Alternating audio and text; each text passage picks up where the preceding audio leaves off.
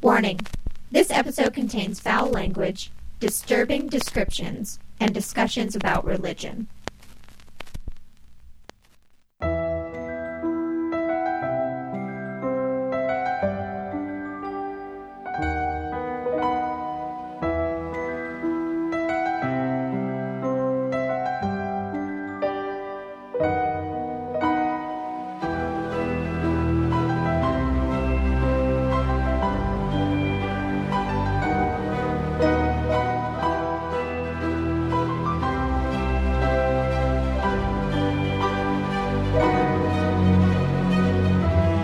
Hi, Weirdos! You are listening to Keep It Weird, the podcast for all things strange, unusual, paranormal, supernatural, creepy, sticky, gross, scary, and sometimes even religion. Today is the second half of our discussion on prophecies. Last week, Lauren taught us all about Nostradamus, his life, his struggles, his career, and some of his most famous predictions. Lauren walked out of her research and into our recording an even bigger fan of Nostradamus and his prophecies, and I had the opposite experience. But we'll get to that very soon. I wanted to give a shout out here at the top of the episode to our new patrons this week. Morgan and Joey Taylor, I love you and I miss you guys.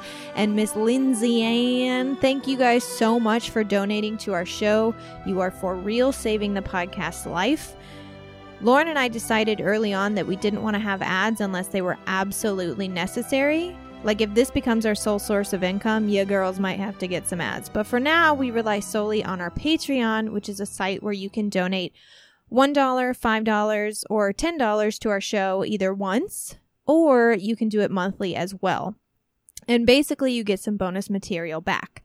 So $5 patrons get monthly newsletters that we both create that are a combination of upcoming horror movie and TV news, random spooky editorials, real-life scary stories that don't make it into our LGS episodes, and true crime news or relevant stories. Like, I think this month Lauren is throwing in a Father's Day true crime story, which is like, what is that? I can't wait to read it. And $10 a month patrons get the newsletters and a bonus episode every month. And the bonus episodes are usually myself and Amy Hanselman from our Dyatlov Pass episode. And we just each pick one weird thing to talk about for an hour. Sometimes Joe hops on a bonus episode, and now that Lauren has a mic, sometimes she'll be recording them too. So if you're interested at all in donating to our show and getting some extra stuff, head over to www.patreon.com/keepitweirdpodcast. Thank you guys so much for continuing to listen to our show and send us love on social media. Oh, also, you guys, our Facebook group is so wonderful. You guys are all sharing funny memes and creepy news stories, and I am living for it. Thank you so much. I'm having so much fun on there with you. And if you guys want to join that group, head over to our Facebook page, which I believe is facebook.com/keepitweirdcast, and you can find a link to the group there. Okay, you're going to have to listen to my voice enough this episode, so let's get to it. Enjoy the show.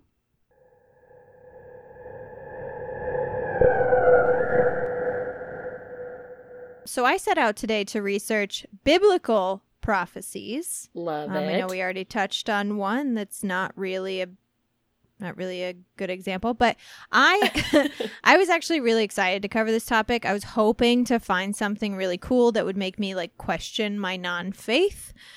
Unfortunately, I did not find that.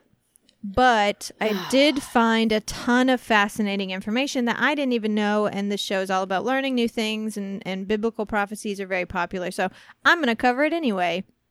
Love it. Always learning, always growing. And I did want to say, because I've never been super kind to the Christian faith. I was raised Lutheran and haven't been to church, I think, since, besides like weddings and funerals, since 2005 maybe. So like, okay, we all know where I stand with this. But I was gonna ask, like, don't automatically turn this off because you think I'm just gonna rip the Bible a new one, because that's not what I want to do today. You're bringing the knowledge. Yeah, nothing that I say in this episode is gonna like denounce God or faith, but I'm probably gonna talk about things that you didn't know about that may go against some of the stuff that you learned in Bible school, which a lot of people see as an attack on their faith. But really, it's just like, just do a learn. Just learn. Learn a little bit. Learn something. It's okay. It's okay. Open your mind. Literally, you could rip the Bible in half and say this is all garbage, and that's not going to say that, like, Joe and I talk about this all the time, like how much respect we have for faith in general. Yeah.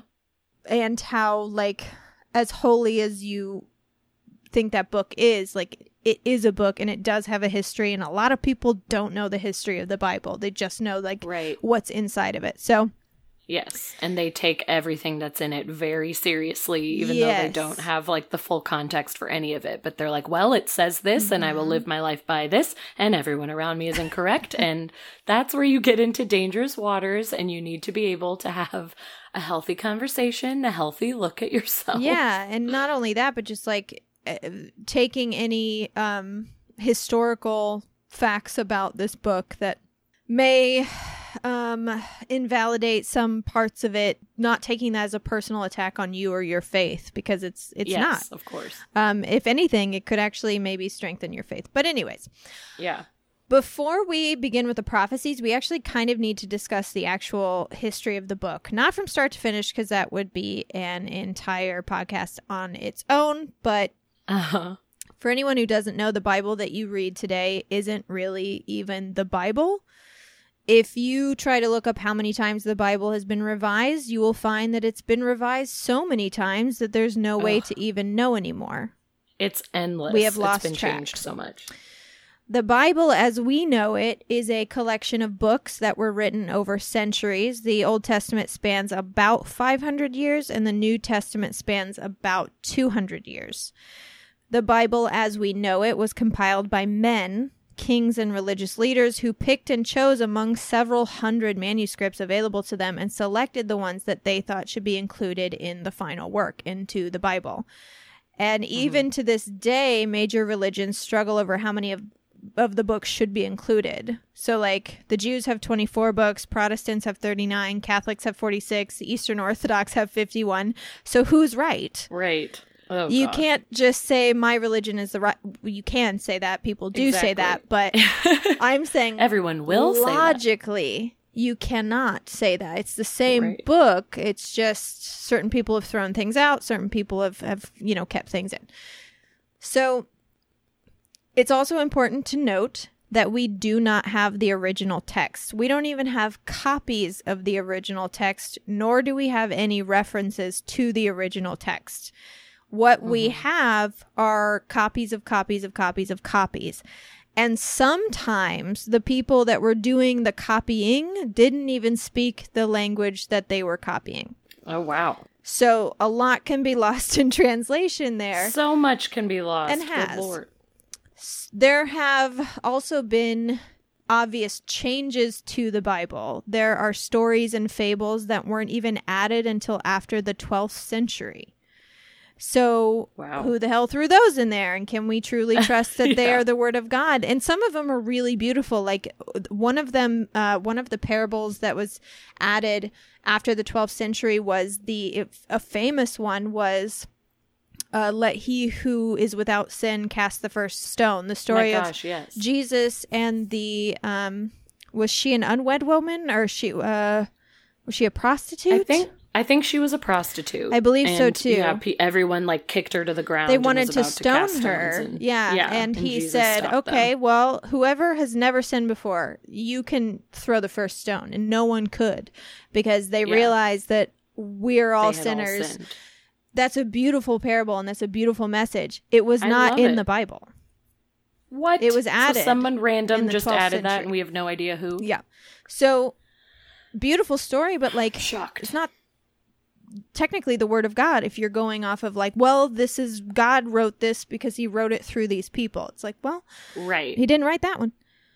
Yeah, it's okay to say that it's a beautiful parable, and I'm so glad that so many people use it in their lives. I mean, I even use that in my daily life, where it's like, who are you to judge somebody when, you have all these mistakes and sins in your own life? Yeah, you're not perfect. The fact that Yeah, the fact that people who are not even Christians or not regular readers of the Bible also use that way of life, it's like, I am so glad that that parable is a part of our lives. But if you're just going to sit there and say every part of that is the word of God, that's where it gets a little muddled. And it's like, okay, well, historically, that ain't true. Or, for example, the oldest version of the Bible known to man, like the oldest one that we have seen, like it doesn't even exist anymore, but like the oldest one that we have seen has the Gospel according to Mark ending with Mark 16, verse 8. Now, if you get a Bible, Mark chapter 16 has verses 9 through 20. Mark 16, 9 through 19 are literally the verses in which Jesus appears to people after he is risen. So really, that chapter originally ends with the women going to Jesus' tomb to find the body missing, and a man in a white robe saying, like, don't be alarmed, he is risen, he's not here. But like, according to the OG Bible, he never appeared to anyone after that. So how do we know someone didn't just like steal his body? And those verses were added at a later date to make it agree with Matthew. So that's like just cheating. That's just cheating. Yeah, that's completely cheating the system. A big change, this is huge, that has caused a lot of debate throughout the years has been Isaiah 7:14, which says that the Messiah will be born of an Alma, which is a Hebrew word that means young woman. It actually means a young woman of childbearing years. However, when the text was translated to Greek, the translator used the word parthenos, which means virgin. But not all young women are virgins, so the Virgin Mary isn't even in the original Bible. What? There is no Virgin Mary. That is Banana Town. It was added... St. Jerome, actually, is the one that translated it from Hebrew. So Hebrew, before it was translated into Greek, it said young woman. That translation is what changed it into the Virgin Mary. The Virgin. You know, I've discussed this with people online, and the argument is, you know, well, you could assume she was a virgin if she was a young woman, but we all know that isn't true, especially in those times when women married at 13. And also, there's a Hebrew word for virgin. It's Bethula. So if that was what you were intending to write here, why wouldn't you use that word? Bethula shows up in other places of the Bible, intending virginity. You know, it means virginity. It means virgin. So, like, why wouldn't they use the word that means virgin? Why would they use the word that means young woman? Oh, wow. So that's huge. That is crazy because she is such a big part of the Bible as we know it today. And that is wild. She is probably a huge reason why virginity itself is such a huge part of a young woman especially's life. Like, that means you are pure and you are, you know what I mean? Yeah. When really, like, it's not even part of the Bible. Right. Yeah. You're all being lied to. This is a huge one. This is one of my favorite ones. The word homosexual never appeared in the Bible until 1946. Whoa. It was less than 75 years ago. It was during the RSV translation. RSV stands for Revised Standard Version. That those words were added to the Bible.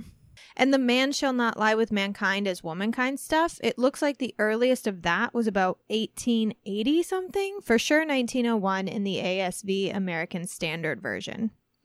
The oh my goodness. German translation and even the Greek translation before that had completely different messages. Leviticus 18:12, man shall not lie with man, for it is an abomination. That translation is incorrect.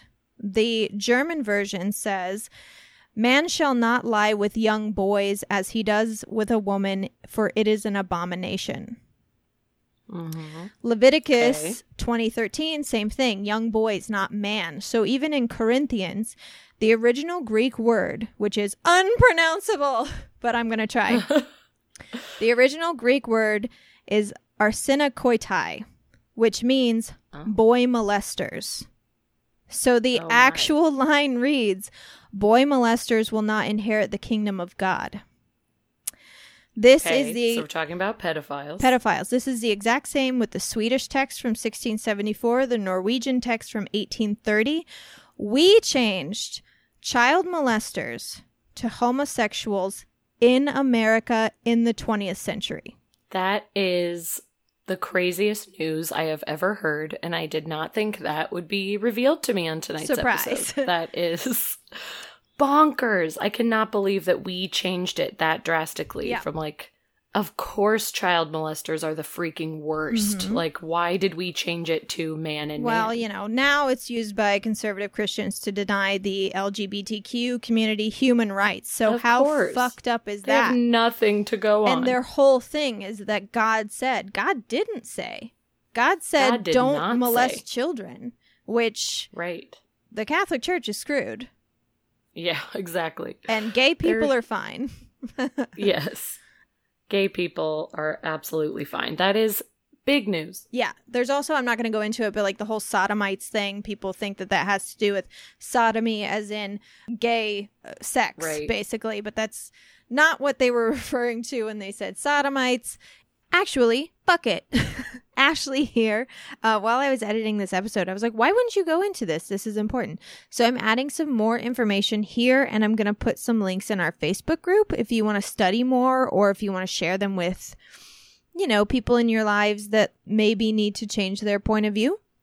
So first off, because I've seen this argument on Twitter lately, if you talk to a Christian or a priest, they will tell you that the word arsenokoitai doesn't translate into young boys, and it's still saying man shall not lie with other men.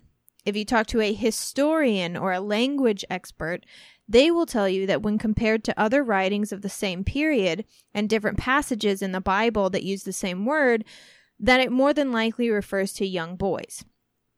And actually, if you really break it down, because this word is a combination of several Greek words, it could be translated as a boy molester, child molester, exploitative sex with a male that involves some sort of trade or money, or non-equal relationships, like one partner has power while the other is being used and degraded. Even the word sodomite, and this is why I was like, why didn't you add this in?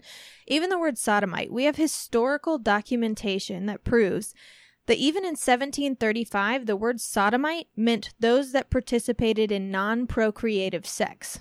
And at some point in the 1900s, it's believed to be 1960, but I can't find like the actual record that says it's 1960, but it's believed to be in the 60s, we decided that that meant gay men. But guess what? It's anybody not participating in procreative sex. Which means if you've used a condom, used spermicide, used birth control, pulled out, have an IUD, you are also a sodomite. And you can't throw the first stone. So sit down. Yeah. So. Wow. Now we'll Pretty get into. crazy. So that's just sort of setting it up like the Bible's fine. The power that we give the Bible is pretty fucked up. Yes, that's a good way to put it. The fact that we call all of it God's word, God's exact word that he passed down, when that is so false. More false than I knew. So according to scholars, pull that out of your pocket the next time someone's like, I'm Christian, so that's just what I believe. It's like, well, you were literally taught incorrectly. Yeah.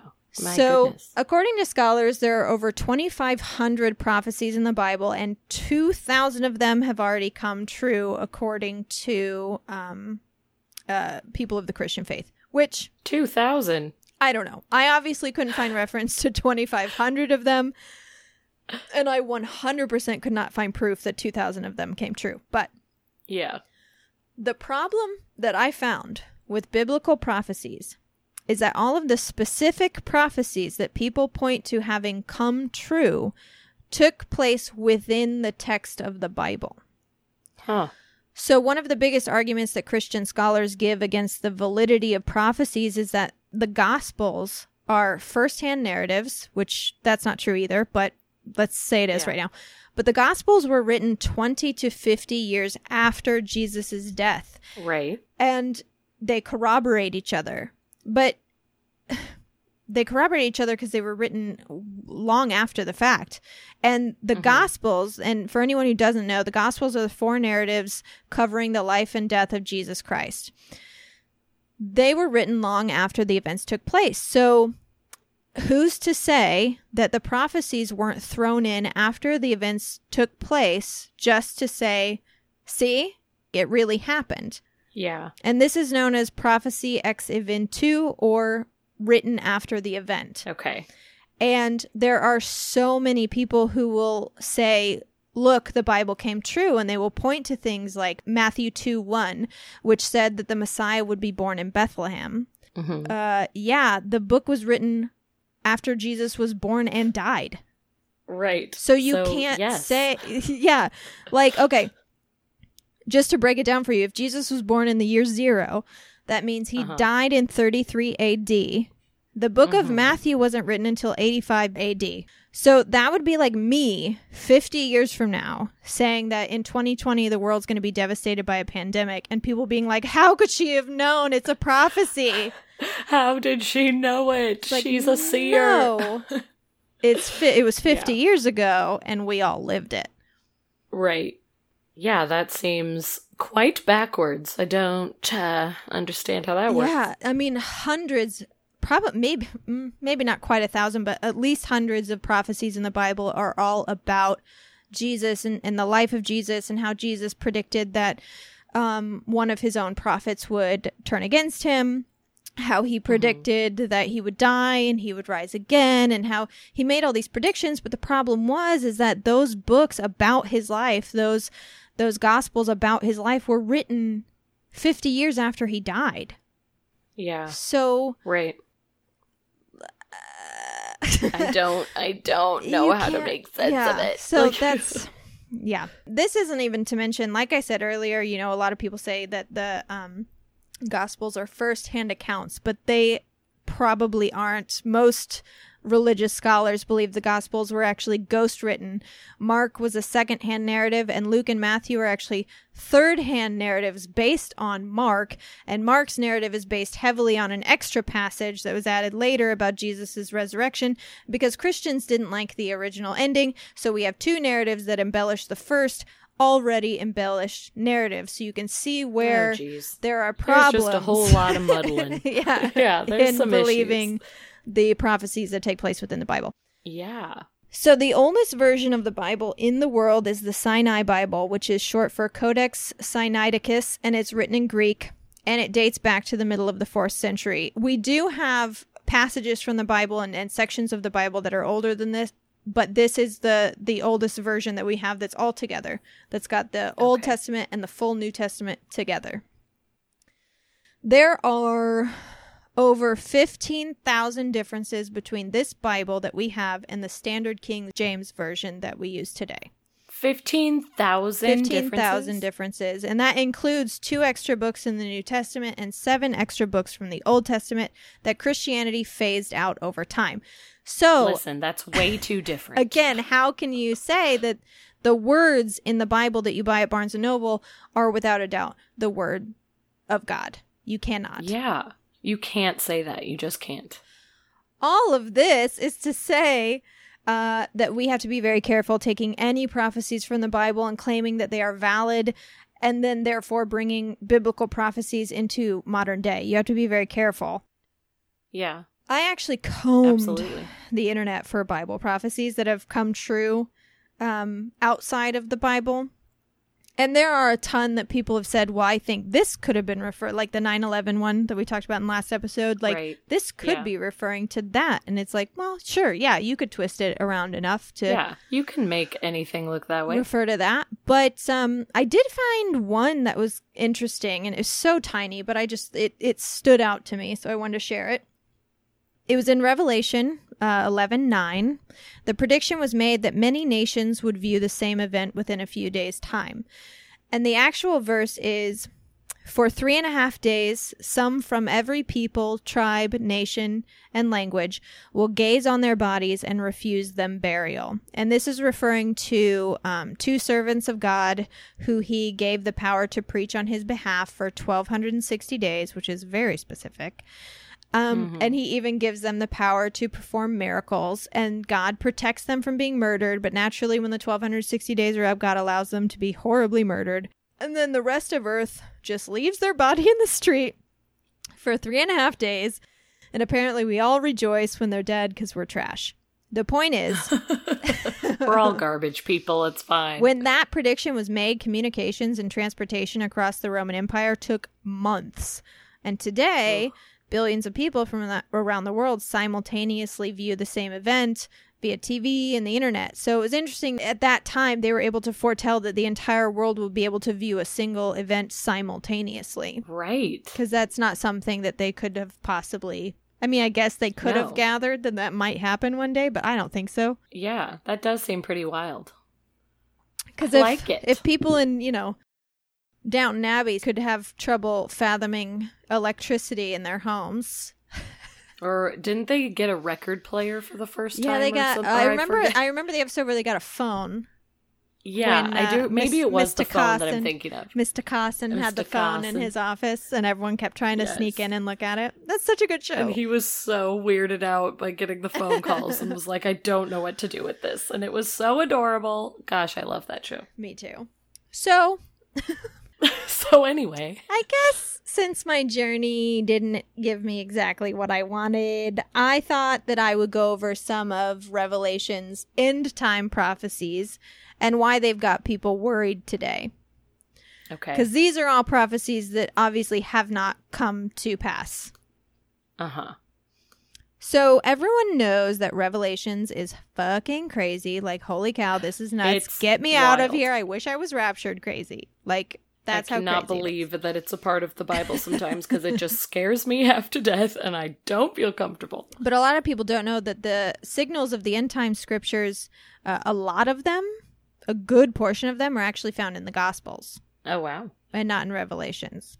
A lot of them are repeated in Revelations, but they're initially talked about in the Gospels, which are Matthew, Mark, Luke, and John, right? Mm-hmm. Yeah. Okay. That is correct. I had to say those names stuff. Like every day of my life. It felt like growing up, going to a Catholic school. You always had to know Matthew, Mark, Luke, and John over and over. So here's the deal. If you actually study the Bible, the rapture is the first event that kicks off the beginning of the end. And there are no signs that precede it. Like, this happens even before Jesus returns. So it'll just be, if the rapture happens, it's just going to be this sudden, everybody's gone, their clothes are left behind, all of us sinners are stuck on earth, and we're not going to know what just went down. No one really ever, I don't believe the Bible references clothes being left behind. That's just what we've made it? That's just, I think that's what the Left Behind series gave us. Sure. But yeah, it's I just imagine a bunch of naked angels going in the sky. Supposedly it's instantaneous. It's going to happen before our eyes. It's going to happen in a second. And like during the rapture, apparently like Jesus Christ is supposed to appear in the skies, but he hasn't yet descended to earth. He hasn't been born again to be a part of humankind. Okay. And then it said that he's going to take all the Christians with him to heaven. But the Bible doesn't specify when this is going to occur or how much time will pass between the rapture and the 7 years of tribulation. Like, literally, the rapture could happen, and then Jesus doesn't come about for, 100 years. Oh, goodness. The Bible's not clear. You just don't know. But everyone can rest easy if they think that this is the biblical end times, because if it is, then God skipped a major step. He skipped a big one. A big time step. Yeah. Or, maybe we're all too fucked up and he decided no one gets raptured. Maybe he decided that in 1946 when we rewrote the Bible to persecute millions of innocent people. Honestly, the second that they started calling homosexuals out in the Bible, God was probably like, that's it. None Guess of y'all are getting None raptured. Of you get to go. You're all on timeout, and we're just going to wait a few years, and then I'm going to come back and send the plague and the murder hornets and the aliens, and you'll see what's up. I will turn this car around. That's what he said. I will turn this car around, kids. Yeah, we have misbehaved. Regardless, though, of the Bible specifically saying that the rapture would come before any of this stuff, there are still thousands of Christians who believe that this is the end, and they do have some pretty compelling evidence.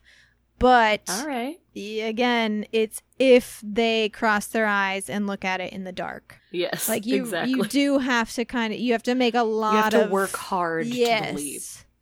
It's sort of like I've been talking to people online, and I shouldn't, but I have, about, things that are happening, and the amount of trouble people will go through to justify things like the police killing unarmed people.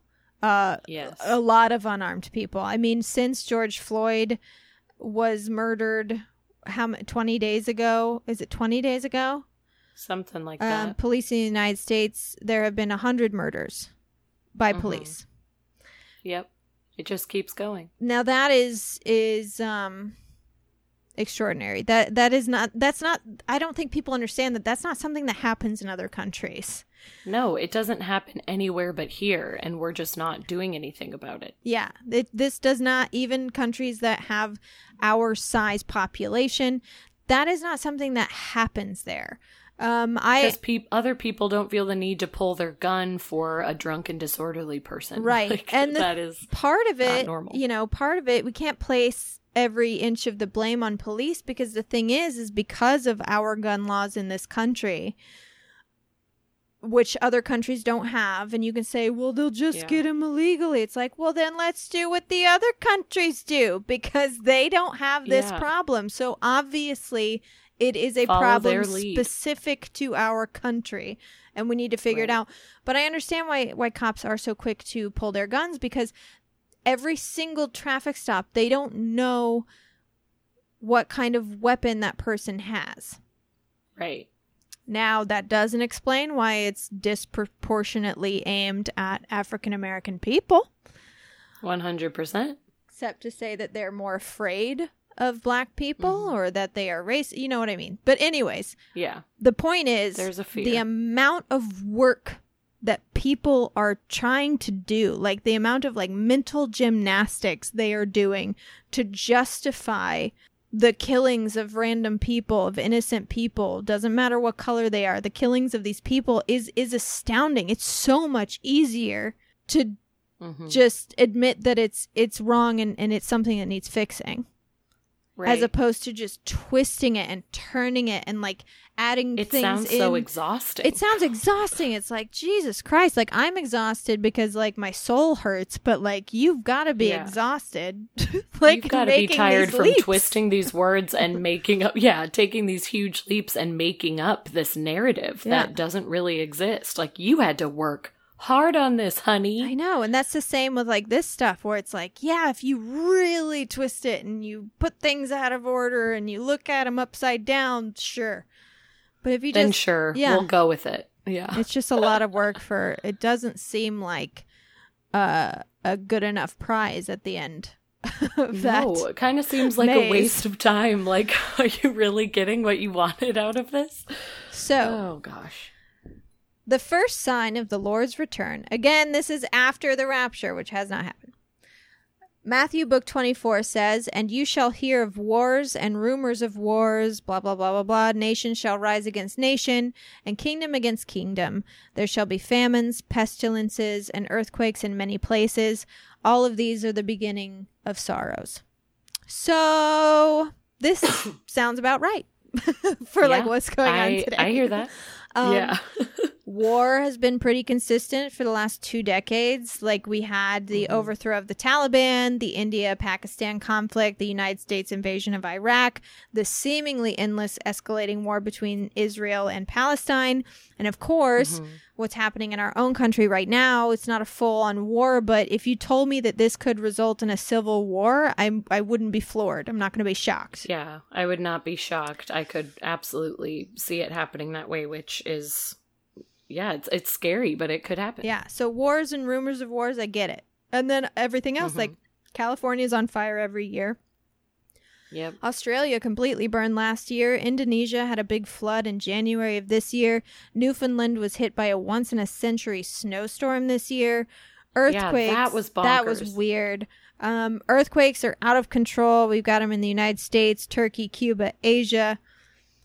When it comes to famines, world hunger is kind of an abomination. I actually looked it up. Across the world, there are 805 million people who are food insecure. And that means they range from they don't always know if they're going to get to eat today to literal starvation. Can you believe it's that many people? No, I can't. That's absurd. And that's why no one should be a billionaire, and billionaires should be ashamed of themselves. Because Agreed. That is insane. And of course, pestilence. How can you just collect your billions when people are starving? That makes no sense. We're in the middle of a worldwide pandemic, so with all of that being said, I get it. Yes, that makes sense. Here's where things start to get out of sync. The second sign of the Lord's return has to do with astronomy. Hello, back to astronomy. Yay. Revelation 6:12 says, "And I beheld when he had opened the sixth seal, and there was a great earthquake, and the sun became black as sackcloth, and the moon became as blood." So people are pointing to astronomical events for this that, one, happened long before the wars and pestilence and stuff, which is supposed to be number one. And two, are completely normal astrological events that have occurred several hundred times since the Bible was written. For example, doomsdayers are pointing to the blood moons of 2014, 2015, and 2018. Granted, there was that super blood wolf moon back in January of 2019, which honestly was not as exciting as I anticipated. I was not impressed. I expected more. The sun turning black, obviously they turn to solar eclipses, which again happen every 18 months or so. So okay. It seems to me that we should wait to get worried until an earthquake occurs at the same time as a solar eclipse and a blood moon. But until then, these are just natural occurrences. Right. Just happen. Yeah. The third sign of the Lord's return is written about in Matthew 24:12. And it says, "And because iniquity shall abound, the love of many shall wax cold." Iniquity means immoral or grossly unfair behavior, which I'm actually going to give some Christian doomsdayers credit, because I assumed that they would immediately point to non-believers, people who have sex before marriage, women who get abortions, gay men, trans persons, etc. in this immoral behavior. And of course they do. But they also point to the church itself. Oh, good for them. Yeah, basically saying that preaching has become tired and cliche, that pastors are forming cliques and creating factions in the churches, that mega churches are fucking evil, which they are. Oh my gosh, amen to all of this. I know, I thought so too. I'm so happy to hear them say it, because these are all of my thoughts lately. And, like we said earlier, not to mention the largely documented Catholic Church and their decades of child sexual abuse and the subsequent cover-ups by the church itself. This leaves believers feeling less confident in their beliefs, and it makes them question their faith in the church. So, good for them for acknowledging that. For calling it out. Part of the blame is to be on the church. But again, this isn't anything new. Yeah. So this isn't a new thing that just popped up. Right. The fourth sign of God's return is the appearance of false Christs. Matthew 24:4-5. "And Jesus said to them, Take heed that no man deceive you, for many shall come in my name, saying, I am Christ, and shall deceive many."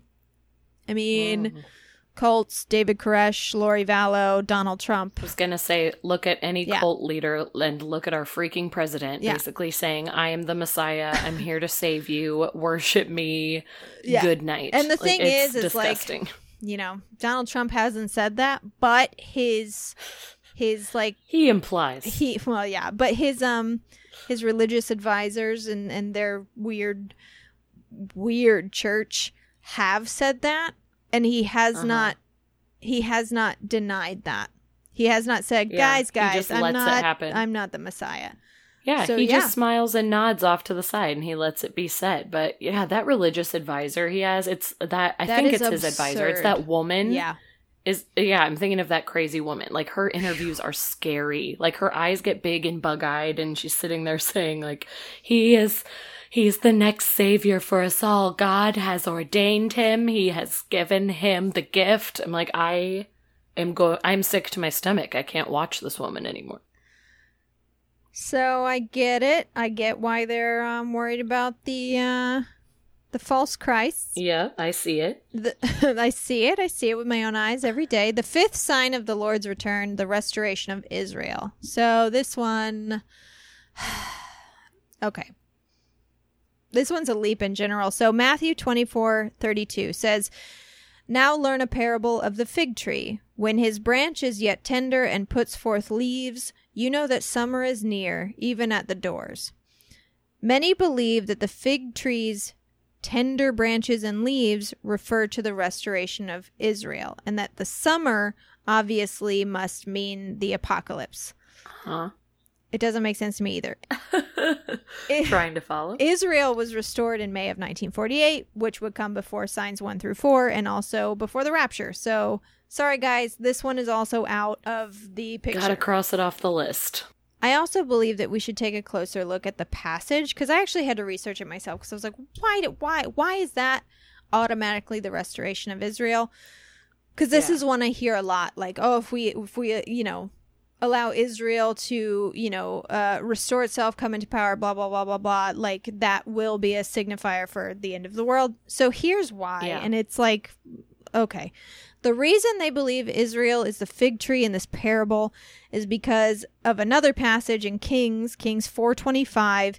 It said that during Solomon's reign, Judah and Israel lived in safety, each man under his own vine and fig tree. But so they're saying that Israel is the vine and fig tree, but that the vine and fig tree was referring to national wealth and prosperity. So really, the fig tree in Matthew could be referring to any nation or group of people growing too wealthy for its own good, especially when that wealth is hoarded and not used to help their brothers and sisters in Christ. Right? Am I taking crazy pills? Doesn't that sound more likely to be a sign of the 100. Apocalypse than just like Israel getting the shit together?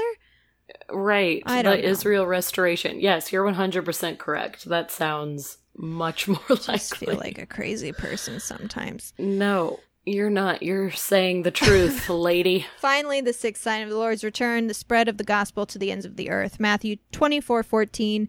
"And this gospel of the kingdom shall be preached in all the world for a witness to all nations, and then shall the end come." So basically, they're pointing to the fact that Christians have spread all over the world and that many democratic countries have adopted Christianity as their state religion. But again, that shit happened a long time ago. So I don't know how that's a sign all of a sudden. Right. Why is this being brought now? Yeah. It happened forever ago.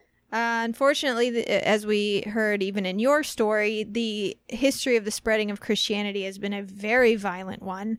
And in some cases, it still is. There are a ton of Christian fanatic groups in this country, the KKK, the Westboro Baptist Church. Ugh. It's actually kind of crazy to think about, though, because Christians want to spread their beliefs to every last man, woman, and child on the planet, knowing full well that when that happens, it's a sign of the apocalypse. Right. They're bringing their own doom. Yeah, it's like a weird theistic masochism. For sure. We have to spread the truth and then we'll all go down together. All go down. There's also the 7 seals, which again are the seals opening to mark the second coming of Christ, and that takes place at an undetermined time after the rapture. And in order these go, the Antichrist will come to power, then he will unleash World War III, then comes the famine and the plague, then 1/4 of the population will die a horrible death. Then steadfast Christians will be martyred for their faith and not bowing to the Antichrist and receiving the mark of the beast. And then comes the cosmic disturbances, which can either be nuclear war, global devastation, and the whole blotting out the sun and the red moon is supposedly because of like a huge earthquake and the volcanic debris does that. And then finally the 7th seal is 3.5 years of tribulation, where apparently the wicked is going to be horribly punished here on earth before, like, we're done. So, okay, they get one last big one punishment. Last little bit. Like, who's sticking around? Yeah, who's like not just gonna kill themselves? I mean, I guess maybe people who are hoping that they still, they still have a fighting chance. Yeah, of getting, I don't know. I feel like by then I'd be like, I'm exhausted. I'm so obviously not this. getting in. Yeah, nobody's letting me into heaven. I'm just going to end it myself. Take my chances. How long can you put up with that? I feel like Satan got a bad rap, so maybe things aren't as bad down there as they say. Maybe he's my kind of guy, you know? We might find out Satan is our speed. Also, the Mark of the Beast thing, a lot of people, I didn't research this, but I remember saying, so a lot of people are thinking that the Mark of the Beast is, so you know how like there have been talks of in our not so distant future having like a microchip inserted into our hands. Yeah, I think we've even talked about it on here. Yeah, which will, you know, you can scan our medical records. It can, you know, we can pay for things there's all kinds of things that they're talking about that this can do. And of course, some people are saying, well, that must be the mark of the beast. So anyone who says like, absolutely not, I won't do that. And whoever's offering this must be the Antichrist. Which is also why so many of these people are so anti-Bill Gates. Yeah. Like technology's getting too advanced. Yeah. Get him out of here. It's a real stretch all around. Yeah, it is. All in all, biblical scholars are saying this is absolutely not the end times. But that with all of this happening in the world, they do believe it's a sign from God that we need to shape up. I completely agree with that. I think this is absolutely our slap on the wrist. Like, hey, this is God saying, like, I'm not ending. Yeah. I'm not ending the world now, but you guys need to change something. Like, you need to stay in your homes for a little bit and think about what you've done. Yeah. Go on a little lockdown. Let the environment heal a little bit. Let the world heal. Start being kinder to each other. I'm going to wake you the F up about police brutality happening in your country and help you shape up in that way. Just speaking to America there, since everybody else seems to have it together. But yeah, we're learning valuable lessons in this crazy, crazy time, and hopefully learning to appreciate our lives more and just live in a better way and be a little cleaner. Well, I mean, and also like the big message of the Bible isn't even necessarily about God. It's about like how we treat each other. Yes. Like that was Jesus's whole thing. Jesus literally was like, hey, be nice to each other. Exactly. That is the end all be all. It's like love one another. And we're not doing that. We're not being nice to each other at all. We're being so hateful. Even sad. like the people who are like, you know, on the same side. Like if you're going to split the country into sides, you know, if you're going to split the country into like Democrat and Republican or North and South or whatever you want to do. Like we're not even being nice to people on our side. No, there's still horrible debates and there's still spewing of horrific things. Mean, like we do not know how to be nice to each other. Like where has the kindness and love gone? That is all Jesus wanted us to do. Like if you can break apart everything in the Bible and you can take everything that Ashley has said today and say, oh, I'm throwing my Bible in the trash, whatever. But I do think the ending message that Jesus had, whether you believe the Bible is actually from God or not, is just to love one another and be kind. And I think that is a good thing for everyone to take in their life, no matter where they're at. Just like, be kind. We all have to be on this earth together. Life is only so long. Why can't we fill it with love? There was that really funny moment in Good Omens where Jesus is being crucified and the angel and the demon come up to each other and the demon is like, what's going on here? What do you do? And he's like, he just told him to be nice to each other. And the demon goes, oh yeah, that'll do it. That'll do it. I actually have like a major lesson that I kind of gathered through all of this, like through my whole research. Okay. And I think that is simply that you can like still read, love, and preach the Bible as long as you actually read and understand the words and you're knowledgeable of its history and you use the book to fulfill God's purpose, not your own. Yes. And right now, there are a lot of people in the world who are breaking the third commandment, thou shalt not take the Lord's name in vain. And I know that when we're children, we're taught that it means that we can't say things like, God damn it, or oh my God, but that's not what the commandment means. It literally means that you cannot make false claims to speak on God's behalf. Mm-hmm. And you are never to do something wicked and use God to justify it. Yeah.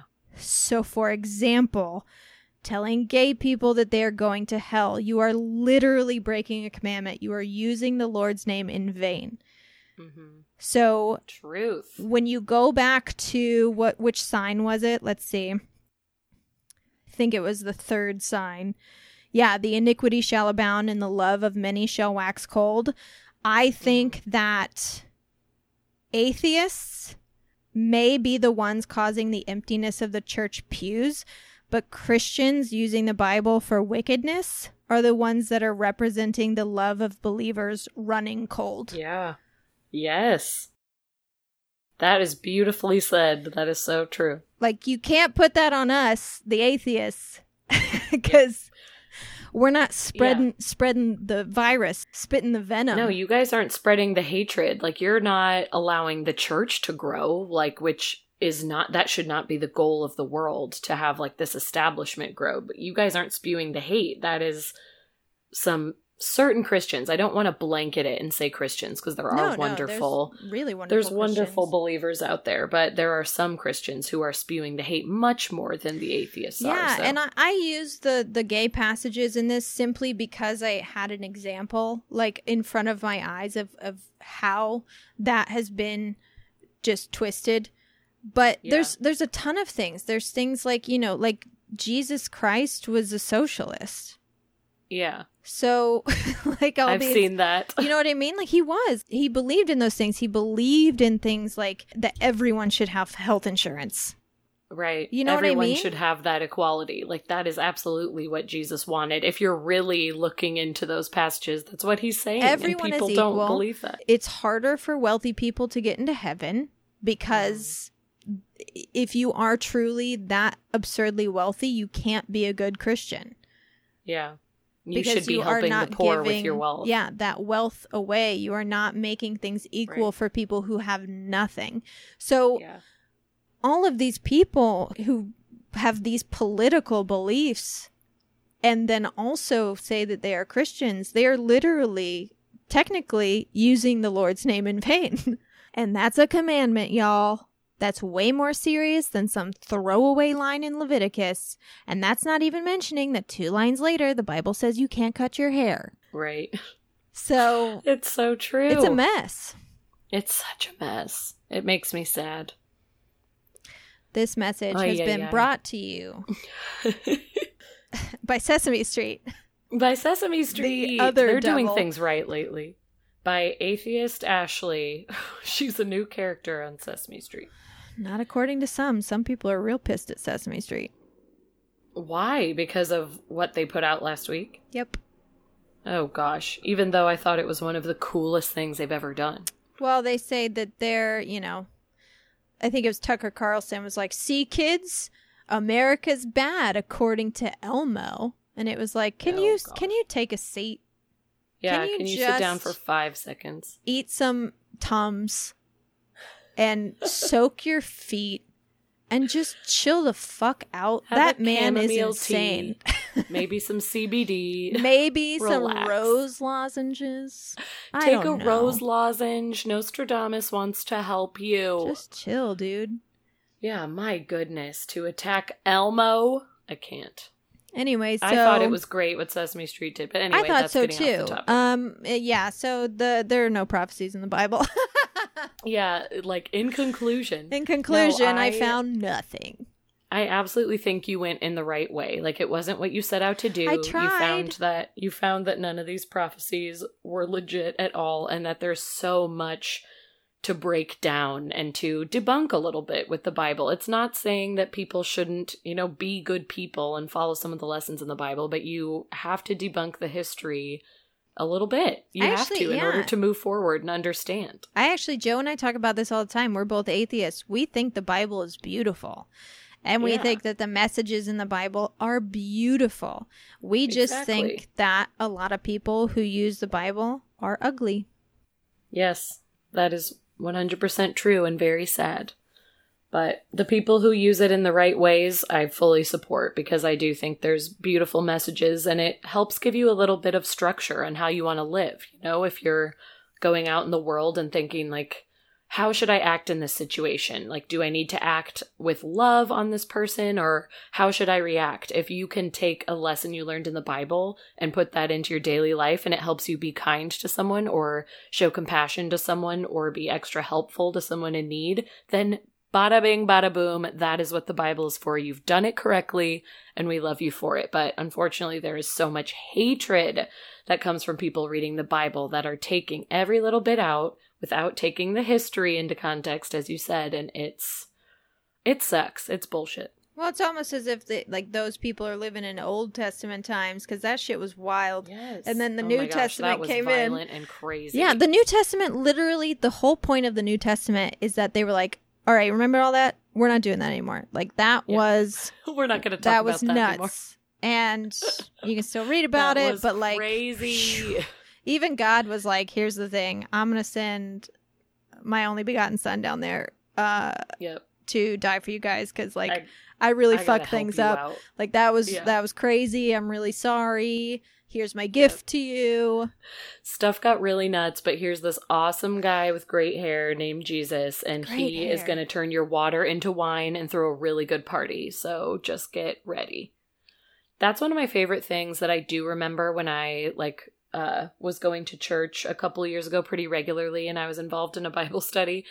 I was learning a lot about the Bible in this time because I truly didn't know anything. Even being raised Catholic, I always tuned out and I let it go over my head. But a couple of the times, it was fun talking to young people about it, because some of the girls would be like, Jesus was just a big partier. Like, that was all he wanted to do. Like, no, it doesn't say anywhere that he was, like, getting drunk, but he would show up to these parties and turn water into wine, and he encouraged people to mingle and have a good time and be with each other. And it was like, hell yeah, Jesus was the party man. He also had, like, way cooler friends than anyone else. He was like, I'm friends with the drug addicts, the drunks, the prostitutes, you know what I mean? Like, this guy has cocaine. He's cool. He took in those rowdy people. And he knew magic. He knew magic, you guys, which already makes him our favorite person. Like, that's pretty great.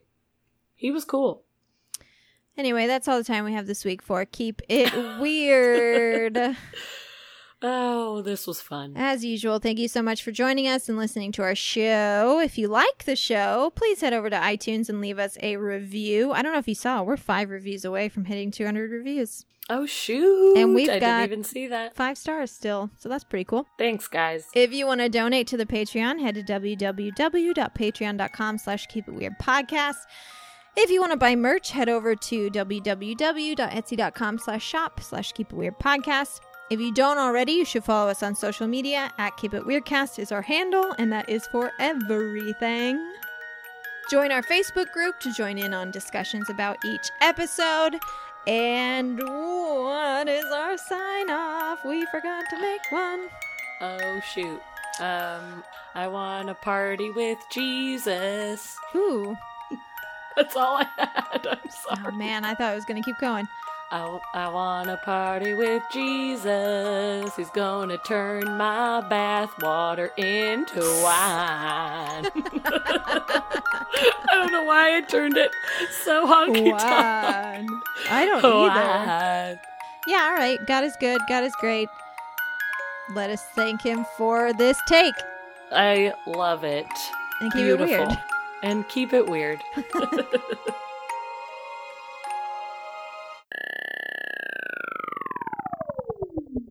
I feel like Jesus would have been into rock and roll.